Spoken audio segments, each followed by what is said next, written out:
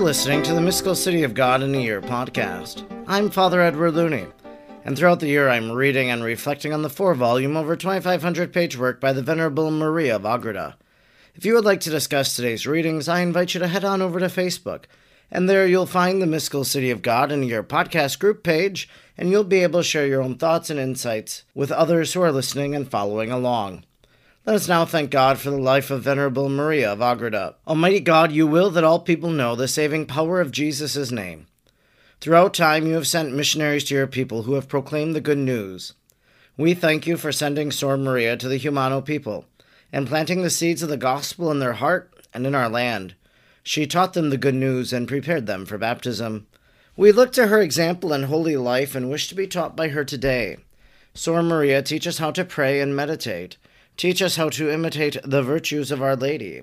Teach us the mysteries of our faith. Almighty God, stir aflame in our hearts the same missionary fervor of Sor Maria, so we may be as emboldened as she was, to proclaim the gospel of our Lord Jesus Christ, who lives and reigns with you in the unity of the Holy Spirit, God, forever and ever. Amen. Today is day number 295.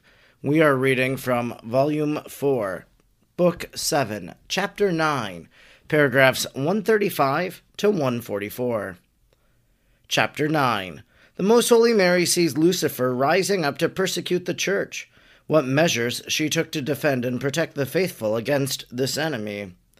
135. Elevated to the highest degree of grace and holiness possible in a mere creature, the great Lady of the world saw with eyes of divine knowledge the little flock of the Church increasing day by day.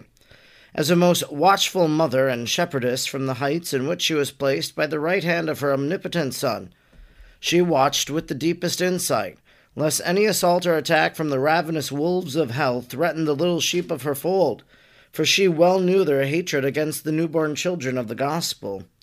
The watchfulness of the Mother of Light served as a wall of defense to this holy family, which the loving Queen had accepted as her own, and which she looked upon as the portion and inheritance of her divine Son, selected from the rest of men and chosen by the Most High. For some days the little ship of the Church, governed by this heavenly commanderess, proceeded prosperously onward, being assisted as well by her counsels, her teachings and warnings, as by her incessant prayers and petitions. Not for one moment did she remit her diligence in attending to all that was necessary for consolation of the apostles and the other faithful. 136. A few days after the coming of the Holy Ghost, while at her prayers, she spoke to the Lord. My Son, the God of true love, I know, my Lord, that the little flock of thy Church, of which thou hast made me the mother and defender, is of no less price to thee than thy own life and blood, by which thou hast redeemed it from the powers of darkness. Colossians 1:13. It is therefore reasonable that I also offer my life and all my being for the preservation and increase of what is so highly esteemed by thee. Let me die, my God, if it is necessary, for the enhancement of thy name, and for the spread of thy glory throughout the world. Receive, my Son, the offering of my lips and of my entire will in union with thy own merits. Look kindly upon thy faithful. Receive those who hope solely and give themselves to thee in faith. Govern thy vicar Peter, that he may rightly direct the sheep thou hast given him in charge. Watch over all thy apostles, thy ministers and masters. Meet them with the blessings of thy sweetness, so that we may execute thy perfect and holy will. 137. The Most High answered the petition of our Queen. My spouse and beloved, I am attentive to thy desires and petitions, but thou already knowest that my Church is to follow in my footsteps and my teachings, imitating me in the way of my suffering on the cross, which my apostles and disciples and all my intimate friends and followers are to embrace, for such they cannot be without this condition of labor and sufferings. Matthew 10:38. It is necessary that my Church should bear the ballast of persecutions, by which it will pass securely through the prosperity of the world and its dangers. Such is my high providence in regard to the faithful and the predestined. Attend, therefore, and behold the manner in which this is to be brought about. 138. Immediately the great Queen in a vision saw Lucifer and a great multitude of hellish followers rising out of the depths of the infernal caverns, where they had lain oppressed since the time they had been vanquished on Mount Calvary and hurled into hell, as I have described above. She saw the dragon with 7 heads coming up as if it were from the depths of the sea, followed by the rest. Although he came forth very much weakened in the manner of convalescents, unable after a long and grievous sickness to drag themselves along, yet in his pride and chagrin he was lashed to implacable fury and arrogance. Having on that occasion experienced that these passions in him are greater than his power, as Isaiah says, Isaiah 14:9, for on the one hand he exhibited the effects of the crushing defect which he had undergone in the victory and triumph of the Saviour on the cross, and on the other hand he exhibited his wrath and fury, which now was bursting forth like the fires of a volcano against the Holy Church and her children. Having come upon the earth, he roamed all over it and reconnoitred it. Then he hastened to Jerusalem in order to strain all his rabid fury in persecuting the sheep of Christ. He began to spy from afar, gradually approaching and veering around that fold which was so humble, and yet so formidable to the arrogant malice. 139. The dragon saw what a multitude had subjected themselves to the faith, and how many were hourly receiving holy baptism. How the apostles continued to preach and to perform such great miracles for the good of souls. How the new converts renounced and abhorred riches. How the holy church was founded with all the principles of invincible sanctity. At such astonishing changes, the wrath of the demon increased, and his concentrated malice and wrath vented itself in fearful howls. Lashing himself into fury on account of his being so powerless against God, and thirsting to drink up the pure waters of Jordan, he sought to approach nearer to the congregation of the faithful. But in this he could not succeed, because they were all united in perfect charity. This virtue, together with faith, hope, and humility, rose like an unapproachable fortification against the dragon and his ministers of malice. He roamed about in the vicinity to find some little sheep that might have carelessly strayed from the fold of Christ, in order to attack and devour it. He schemed and plotted in many ways to attract someone of them who should give him an opportunity of entering the fortress of virtue, by which all were protected. But everywhere he found his entrance forestalled and prevented by the vigilance of the apostles and the power of grace, and especially by the protection of Most Holy Mary. 140. When the Great Mother saw Lucifer and such an army of demons rising up with malicious wrath against the evangelical church, her loving heart was pierced by a dart of compassion and sorrow. For she knew on one hand the weakness and ignorance of men, and on the other hand the malicious and cunning hatred of the ancient serpent. In order to restrain and check his pride, the Heavenly Mother turned upon them and said, "Who is like God, that dwells in the highest?" Psalm 112:5. O foolish and vainglorious enemy of the Omnipotent, the same one who vanquished thee on the cross and crushed thy arrogance, redeeming the human race from thy cruel tyranny, commands thee now. This power annihilates thee, his wisdom confounds thee, and hurls thee back to hell. In his name now shall I do this, so as to deprive thee of the power to hinder the exaltation and glory due to him from all men as their God and Redeemer. Then the solicitous mother continued her prayers and spoke to the Lord. Supreme God and Father, if the power of thy arm do not restrain and quench the fury which I see in the infernal dragon and his hosts, I doubt not that he will cover the whole face of the earth with the ruin of its inhabitants. Be thou, O God, of kindness and of mercy to thy creatures.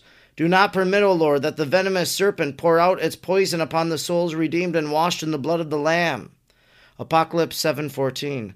Thy Son and the true God, is it possible that the souls themselves should ever deliver themselves over to such a bloodthirsty beast, their mortal enemy? How is my heart constrained with fear, lest any of the souls, enriched with the fruit of this blood, fall into such a deplorable misfortune? Oh, that the wrath of this dragon might be turned upon me alone, and that the redeemed be placed in safety. Let me, eternal Lord, fight the battles against thy enemies. Clothe me with thy power, in order that I may humiliate them and crush their pride and haughtiness. 141. In virtue of this prayer and the resistance of the powerful queen, Lucifer was struck with great fear, and for the time being he dared not approach any of the congregation of the faithful. Yet his fury was not allayed on that account, but he plotted to enlist the scribes and Pharisees and all of the Jews, whom he perceived still clinging to their obstinate perfidy. He betook himself to them, and by many suggestions filled them with envy and hatred against the apostles and the faithful of the church. Thus, through the unbelievers, he roused the persecution which he could not begin himself. He filled them with dread, lest by the preaching of the apostles and disciples a like or greater damage would arise than from the teaching of Jesus the Nazarene. He suggested to them how evidently the followers of Christ intended to spread the glory of his name, how, since they themselves had crucified him as a malefactor, his glory would redound to their dishonor. And as there were so many disciples, and as so many miracles were wrought in his name, how all the people would be drawn toward them. The teachers and the learned in the law would be despised and lose the accustomed prerequisites, as the new believers would donate all their goods to the new teachers, and how inevitably this damage would very soon overtake the teachers of the law, on account of the great multitudes following the apostles. 142. These malicious suggestions appealed very strongly to the avarice and ambition of the Jews, and therefore they accepted them readily as sane, and as very conformable to their own desires. Hence arose the many meetings and cabals of the Pharisees, Sadducees, magistrates, and priests against the apostles, as mentioned by St. Luke in the Acts. The first occasion arose at the miracle wrought by St. Peter and St. John in healing the paralytic, who had suffered under his malady for 40 years from the time of his birth, and who was known throughout the city. As this miracle was so evident and remarkable, the inhabitants gathered in great multitudes, all astonished and excited beyond control. St. Peter preached them a great sermon, proving that they could not be saved except by the name of Jesus, in virtue of which he and St. John had cured this paralytic of 40 years' standing. In reference to this event, the priests held a meeting, in which they called the two apostles to account. But as the miracle was so notorious, and as the people glorified God in it, the iniquitous judges were too much confused to attempt to punish the apostles, although they commanded them not to preach or teach in the name of Jesus the Nazarene for the future. But St. Peter, with invincible courage, told them that they could not obey this command, because God commanded them the contrary, and it was not right to obey men in opposition to God. Acts 4:19. With this warning they were dismissed, and the two apostles immediately repaired to the Most Holy Queen to report their experience, although she, by a special vision, had been informed of it all. Then they engaged in most exalted prayer, in which the Holy Ghost again came upon all of them with visible signs. 143. A few days afterwards happened the miraculous chastisement of Ananias and Sapphira, who, tempted by their avarice, tried to deceive St. Peter. They lied to the apostle, and bringing to him a portion of the price of it, an inheritance they had sold, and secreting the other part. Shortly before, Barnabas, also called Joseph, a Levite, and a native of Cyprus, had likewise sold his inheritance, and brought all the proceeds of it to the apostles. In order that it might be impressed upon all that each one should act with the same integrity, Ananias and Sapphira were punished, falling dead at the feet of St. Peter, one after the other. Through this formidable wonder, all in Jerusalem were struck with fear, and the apostles preached with greater freedom. But the magistrates and Sadducees were roused to anger, and had them seized and cast into the public prison. There they remained but a short time, because the queen liberated them, as I soon shall relate. 144. I will not pass over in silence the mystery connected with the fall of Ananias and Sapphira his wife, when the great mistress of heaven and earth perceived that Lucifer and his demons incited the priests and magistrates against the preaching of the apostles, and that through his suggestion they had dragged St. Peter and St. John before their tribunal after the miracle of the paralytic. This loving mother feared lest the conversion of other souls might be prevented, and therefore, as her divine Son had enjoined her, she, with greater courage than that of Judith, took up their cause as her own, and addressed that cruel tyrant, Enemy of the Most High, how dost thou dare, and how shalt thou be able to rise up against his creatures, when by the passion and death of my Son and true God thou art so completely vanquished, subjected, and despoiled of thy tyrannous empire? What canst thou do, O venomous basilic, chained and imprisoned in hellish torments for all eternity by the Almighty? Dost thou not know that thou art subjected to his infinite power, and that thou canst not resist his invincible will? he commends thee, and I in his name and power command thee, immediately to descend with thy hordes to the depths, from which thou hast risen to persecute the children of the church. This concludes our reading today for day number 295. We've been reading from Volume 4, Book 7, Chapter 9, paragraphs 135 to 144. In today's reading, again, we see really how Mary is connected to the life of the early church. We hear also today about how the evil one, Satan, now is rising up against the apostles. Remember how Satan and his forces rose up against Jesus and now against the apostles. And so you have Our Lady, who is serving the early church and who also is combating evil. You have Mary praying in the opening paragraphs today. Look kindly upon thy faithful. Receive those who hope solely in thee and give themselves to thee in faith.